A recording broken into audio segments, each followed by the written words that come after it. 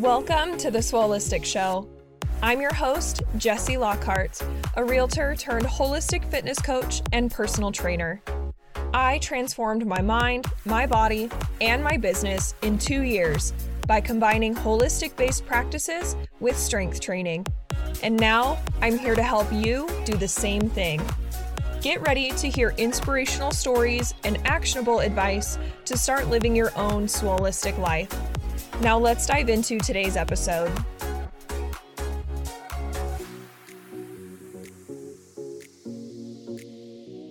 Hello, my friend. Welcome back to the Swolistic Show. I hope you are ready for this episode because I'm here to give you some tough love combined with some encouragement.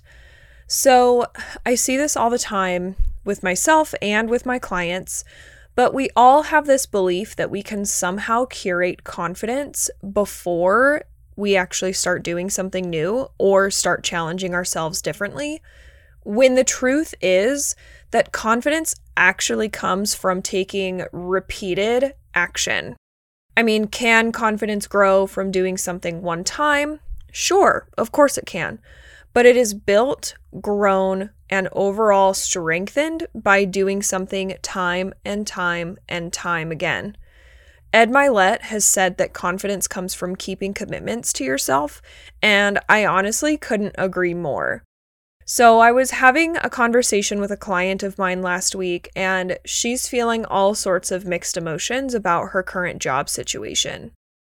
She is in a salaried position, but has aspirations to eventually step into a more commission-based position within the same industry. And while her salaried position does take up a lot of her time right now, she does have the ability to work with clients kind of on the side and independently. But honestly, she just doesn't feel like she would be able to go out and lead generate and close business with other clients. So while she was explaining this situation to me, I immediately knew that the underlying issue is not a lack of knowledge or intelligence or anything like that. I knew that this all stems from a lack of confidence. As an outsider, I can clearly see that this person is very educated and intelligent within her industry. I mean, she's been working in this industry for nearly 4 years and has learned so much and, of course, has a lot to offer other people, but she just doesn't see the value, the worth, or the confidence in herself.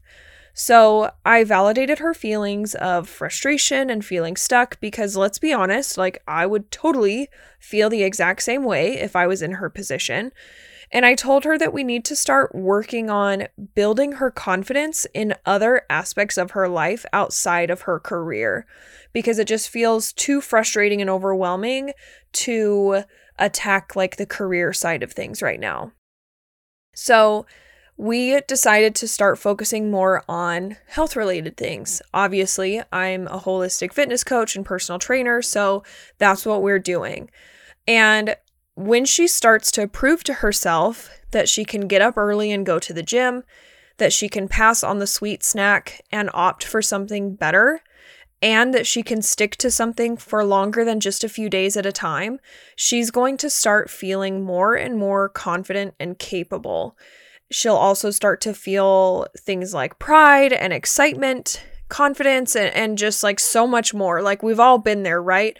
When we've stuck to something for longer than we expected ourselves to, or we've kept a promise to ourselves and we just feel so good and prideful, right?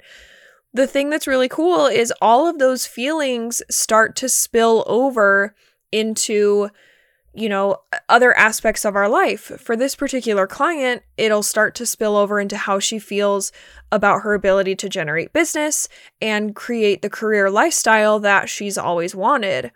So for anybody out there who's ever had doubts about whether or not your health and fitness have an impact on your business, and truthfully vice versa, I hope that this story has given you something to think about because it's true.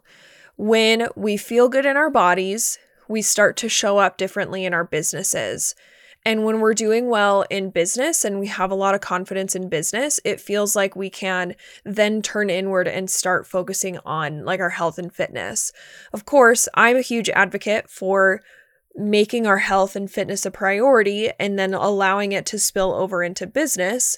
That's something that I experienced myself through my own journey, and I see it with my clients time and time again, but it definitely works both ways.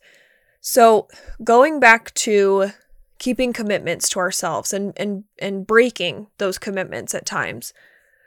The problem is when we keep breaking commitments to ourselves, we are only providing fuel to our inner critic. And that bitch is mean.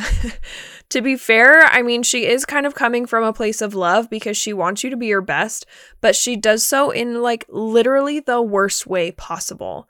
So let's say, for example, you stop going to the gym after only 2 days. She's going to turn around and say, well, you can't stick to anything, or if you give in to a less healthy food choice, she's going to say that you have no self-control. If you choose not to plan ahead for meals during the week, she's going to say you're lazy, you aren't a priority. I mean, it's just mean thing after mean thing after mean thing. And this becomes a very difficult cycle to break because we just get so bogged down in the negativity that it's super hard to like chip our way out of it. And honestly, the way I see it and in my knowledge, the only way to break this cycle is to start by keeping those commitments to yourself, to prove that inner critic bitch wrong. And I honestly don't care how small you start. All I care about is that you start somewhere. Maybe you simply start with waking up 15 minutes earlier. Maybe you start with getting 5 minutes of sunlight each day. Maybe you start with drinking a glass of water as soon as you wake up. Or maybe you throw yourself into the fire and you start with a whole ass workout and meal planning routine. I don't know about you guys, but honestly, I am a head first kind of gal. And so things like the 75 Hard Challenge, which I'm currently on right now, are more appealing to me than trying to make small improvements on a daily basis. Now, do I make small improvements on a daily basis? Yes. Am I saying that you have to dive in head first and do things all at once? Absolutely not. I'm just saying out of personal preference, those things work better for me. So whatever you can do to start keeping commitments to yourself today is what I want you to focus on. Is it hard as fuck? Yes. Is your motivation eventually going to fade out? Yes. Are you going to have to dig deep and uncover your discipline? Also, yes. But I promise you guys, the payoff is so damn worth it. You can either continue to choose to keep saying, well, one day I'll get to that. One day I'll do that. One day I'll do that. Or you can say, fuck it all, and you can choose to make today your day one. The choice is yours, my friend. But today, I really hope that you choose to make yourself a priority simply because you deserve to be. I'll talk to you next week. Thank you for spending your time with me today. I appreciate you so much. If you haven't already, please subscribe to the podcast so you never miss an episode, and leave us a rating or review to help others find the show. To learn more about working with me or joining the Swolistic community, head over to my Instagram at Miss Jessie Lockhart, where you'll find my programs and pricing in the highlight bubbles. I hope you have the best day ever, and I'll chat with you next week.